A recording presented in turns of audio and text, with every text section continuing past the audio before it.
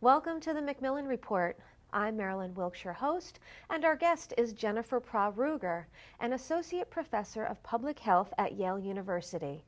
She has authored numerous theoretical and empirical studies on the equity and efficiency of health system access, financing, resource allocation, policy reform, and social determinants of health. These contributions are unified by an overarching interest in equity and disparities in health and healthcare, focusing on vulnerable and impoverished populations nationally and globally. Today we talk with Professor Ruger about her new book, Health and Social Justice. Welcome, Professor Ruger. Thank you for having me. What led you to write your book? I was interested in addressing several social problems that exist that relate to health and how societies across the world organize or fail to organize to address health issues. Mm-hmm. Some of these problems relate to differences or disparities in health outcomes. Okay. So differences in under 5 mortality, differences in adult mortality or premature mortality. Changes within the ability to be healthy over time and the course of life. Also, different social problems related to health with respect to access to health care, differences in access to quality of health care or medically appropriate and medically necessary health care. The fact that there are differences in people's financial protection for their health. Out-of-pocket payments can be exorbitant for many people. And the lack of insurance to cover the cost of health care can be very problematic for individuals and also for societies because we shift those costs when they're not paid to others. They can cause individuals to be bankrupt. They can cause state governments to be strapped with expenditures. There's also great differences in how societies allocate resources to health. The United States, for example, that spends more than any other country on health care on a per capita basis, is ranked 74th in the world in terms of health outcomes. And then also questions about the norms and values that the citizens of any society have about health issues. And how that relates to the policy decisions that are made at the state and the subnational level. So these types of social problems or issues with respect to health were of interest to me in writing the book. They collectively organize around a concept that's discussed in the book called health capability, which is the ability to be healthy. Okay. So differences, for example, in health outcomes occur in any society, and you can't guarantee equal health. People are differentially predisposed to health based on genetic or biological factors. So equal health outcomes isn't a possibility in terms of a social guarantee. However, the equal opportunity to be healthy or the ability to be healthy is something that is a problem that we should think about addressing, and the access issues, yes. One of the things you do in your book is you look at a variety of different current medical and health frameworks that are in place now, and then you kind of cite the problems around those frameworks. Let's talk a little bit about that. Okay. There are a number of different ways or philosophies in which different societies tackle these issues. One approach on one end of the spectrum is to just let individuals be responsible for their health and their health care and basically allocate health care and the resources for health, whether they be public health or health care prevention or treatment, through the free market. And so people's ability to pay, whether they have money or not, and their willingness to pay for health care is really the way to go. And that's really the framework in many developing countries and has been the framework in the United States, although we do have a mixed system. On the other end of the spectrum is a more of a command and control that the government is entirely responsible for the health of its population and a focus on outcomes like maximizing the health of the population and the average health. Now there are issues with both ends of those spectrum and in between as well. Okay, yes. And what country could you cite as having that kind of? So framework? on the more command and control is typically the former Soviet Union countries and this type of approach. So and then there's systems that are in between. The problems with those different frameworks are on the free market side or libertarian side. Of course, there are what we call market failures. There are lots of problems with healthcare that are different than other types of goods like chairs and tables and rugs. There are externalities with respect to healthcare. So we have infectious agents, or we want to make sure that people don't spread disease throughout the population, and so we have an interest in a social interest in people consuming healthcare that they may not be able to buy through the market, for example. There are externalities in the cost of health care. Even if people don't have health insurance and can't pay for it, they still need it. And so they get it, and so somebody pays for the cost even if that person can't pay.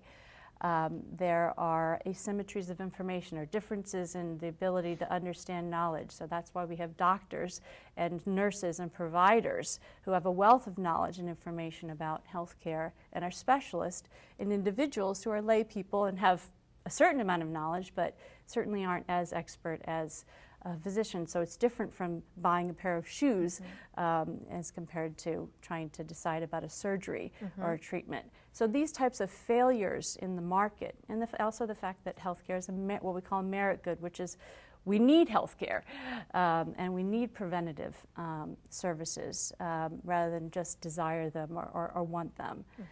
So these are the problems with that type of approach, which justifies or provides a motivation for much more of a government or societal role. On the other side, the command and control, or the more focused on the collective, doesn't take adequate consideration of individuals and individuals' needs. And the fact that the ability to be healthy is really something that all individuals need to be conscious of, and we need to be thinking about individual needs as well as the societal needs. So something somewhat in the middle, and a hybrid of these approaches is really where we want to be. Okay, and you've developed an alternative to those frameworks. Let's talk about the health capability paradigm. So tell us about that. So the health capability paradigm is sort of a shift in thinking about this. Health capability is an idea that, again, goes back to what I was saying earlier. It's more about the ability to be healthy or the opportunity to be healthy, which involves creating the conditions, external conditions and internal conditions for individuals to be healthy. So on the external side, society or our collective, what we do in our public policies, whether we create regulations, we create financing systems, we create delivery systems, we create public goods of medical knowledge and information, we regulate doctors and how they deliver care and whether they're meeting certain standards. These types of external factors, whether people have enough food and food policies and things like that, have a lot to do with whether or not you or I have an ability to be healthy. We have the chance to be healthy, and a regulation of our environment and things like that. But there's also internal characteristics. So people make individual choices. We make choices about our diet, about our lifestyle, about what we do. Do we exercise? Do we not? Do we take preventative measures? Do we smoke or not? Do we smoke or not? Right. These sorts of individual habits, and so in a concept called an individual health agency, which is our ability to achieve health goals that we value. Do we have the skills to do that? Can we make cost-benefit trade-offs or look at risks of our, and the benefits? Do we have the information and knowledge to do that? So this is at the center of this paradigm. And then it's a comprehensive approach that looks at specific policy areas to address the ability to be healthy. Like what? Like access to health care and access to preventative measures. Whether or not on the external side, there's a regulation of the quality and the appropriateness of medical care. Medical care has to be appropriate. So in your paradigm, would everyone have access to health care? Yes. Yes, but it's not just any old health care. I mean, poor quality health care can actually mean poor outcomes. Sure. And differences in outcomes, and this may be part of what is driving these. And actually, overutilization of healthcare could be less healthy and more costly. Sure. And so some sort of recognition of that and regulation oversight of that is very important. Also on the financing of healthcare. We know from social scientific research that pooling risk across a large population reduces the cost of healthcare for everybody, and is more equitable and efficient in terms of financing healthcare. It also reduces these negative impacts of out-of-pocket payments or when you pay at the service, because people may not demand appropriate healthcare, and it may also cause them financial trouble down the line. So financial protection at the national level and equitable financing would be part of this paradigm. Also allocating resources more efficiently and equitably. I mentioned that the U.S. spends more than any other country, yet is ranked 74th in health outcomes. Yeah, that is that amazing. shows that there's a problem. Right. Yes, that it we're does. not allocating resources efficiently. And we also have millions of 30 million people who aren't even in the system. I haven't been in the system. So there's a disconnect there, and improving those allocations are important. And then the focus on the norms and the common knowledge in a population about this goal and this objective, because it takes individuals and it takes society, it takes groups of doctors, it takes the government at all levels to be involved in this.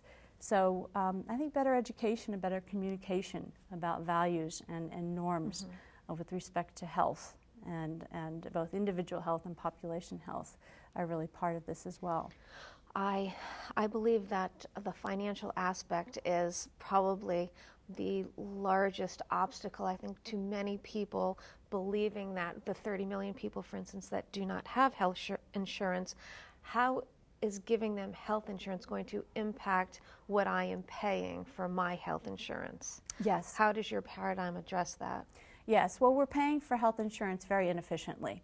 And in many other countries as well. It's not just the American system. As I said, the out-of-pocket expenditures in many developing countries, for example, are very problematic. So ensuring health insurance through a larger risk pool, we know that the more people are in the pool, the more you can shift risks or shift the cost from people who are healthy to people who aren't as healthy, from people who have more money to people who don't have as much money. Throughout the population in terms of age, younger people do tend to have less utilization and costs, but older people have more. So if you have a long-term view and a comprehensive view about it, you can actually spread these risks and these costs more efficiently, and it can cost less for everyone on a per capita basis. There's also important efforts to look at the costs themselves and recognize that the costs are too high. For many different types of procedures and different parts of the medical care complex, we are more costly than other competitive countries, for example.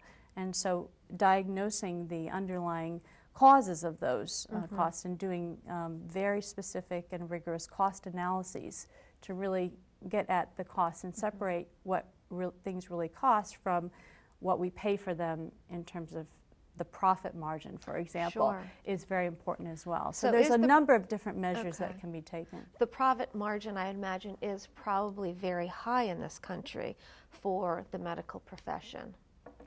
It can be in some areas, and in some areas it's actually low. There are certain health systems that are doing better with less, and so we have positive examples of ways in which better quality health care and medically appropriate health care can be provided at a lower cost. And so there are some possibilities out there, and there are some actually examples and proven of ways in which this can be done. And so it's scaling it up. Okay, and your book has been out there for about a year now. I am curious to know how it has had an effect on public health and the medical frameworks.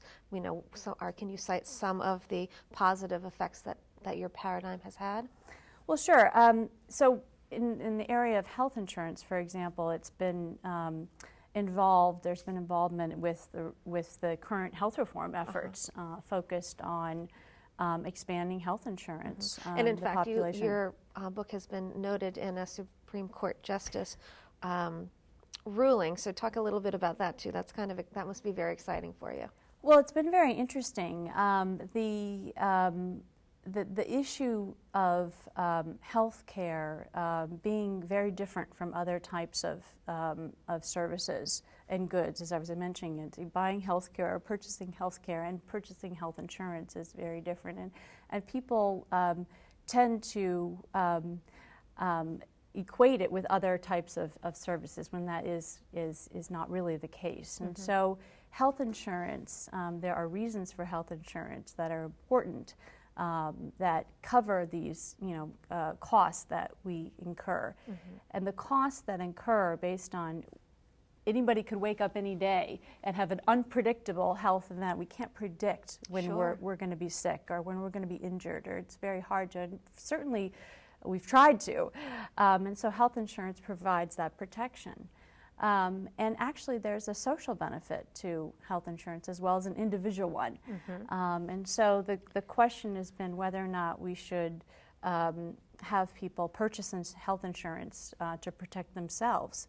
But the question actually really should be, are we asking people to purchase health insurance to protect themselves and protect society in terms of the transfer of costs and the transfer of the different externalities from not having health care or having health care and needing health care that's not paid for, what we call uncompensated care, or shifting of the cost of care.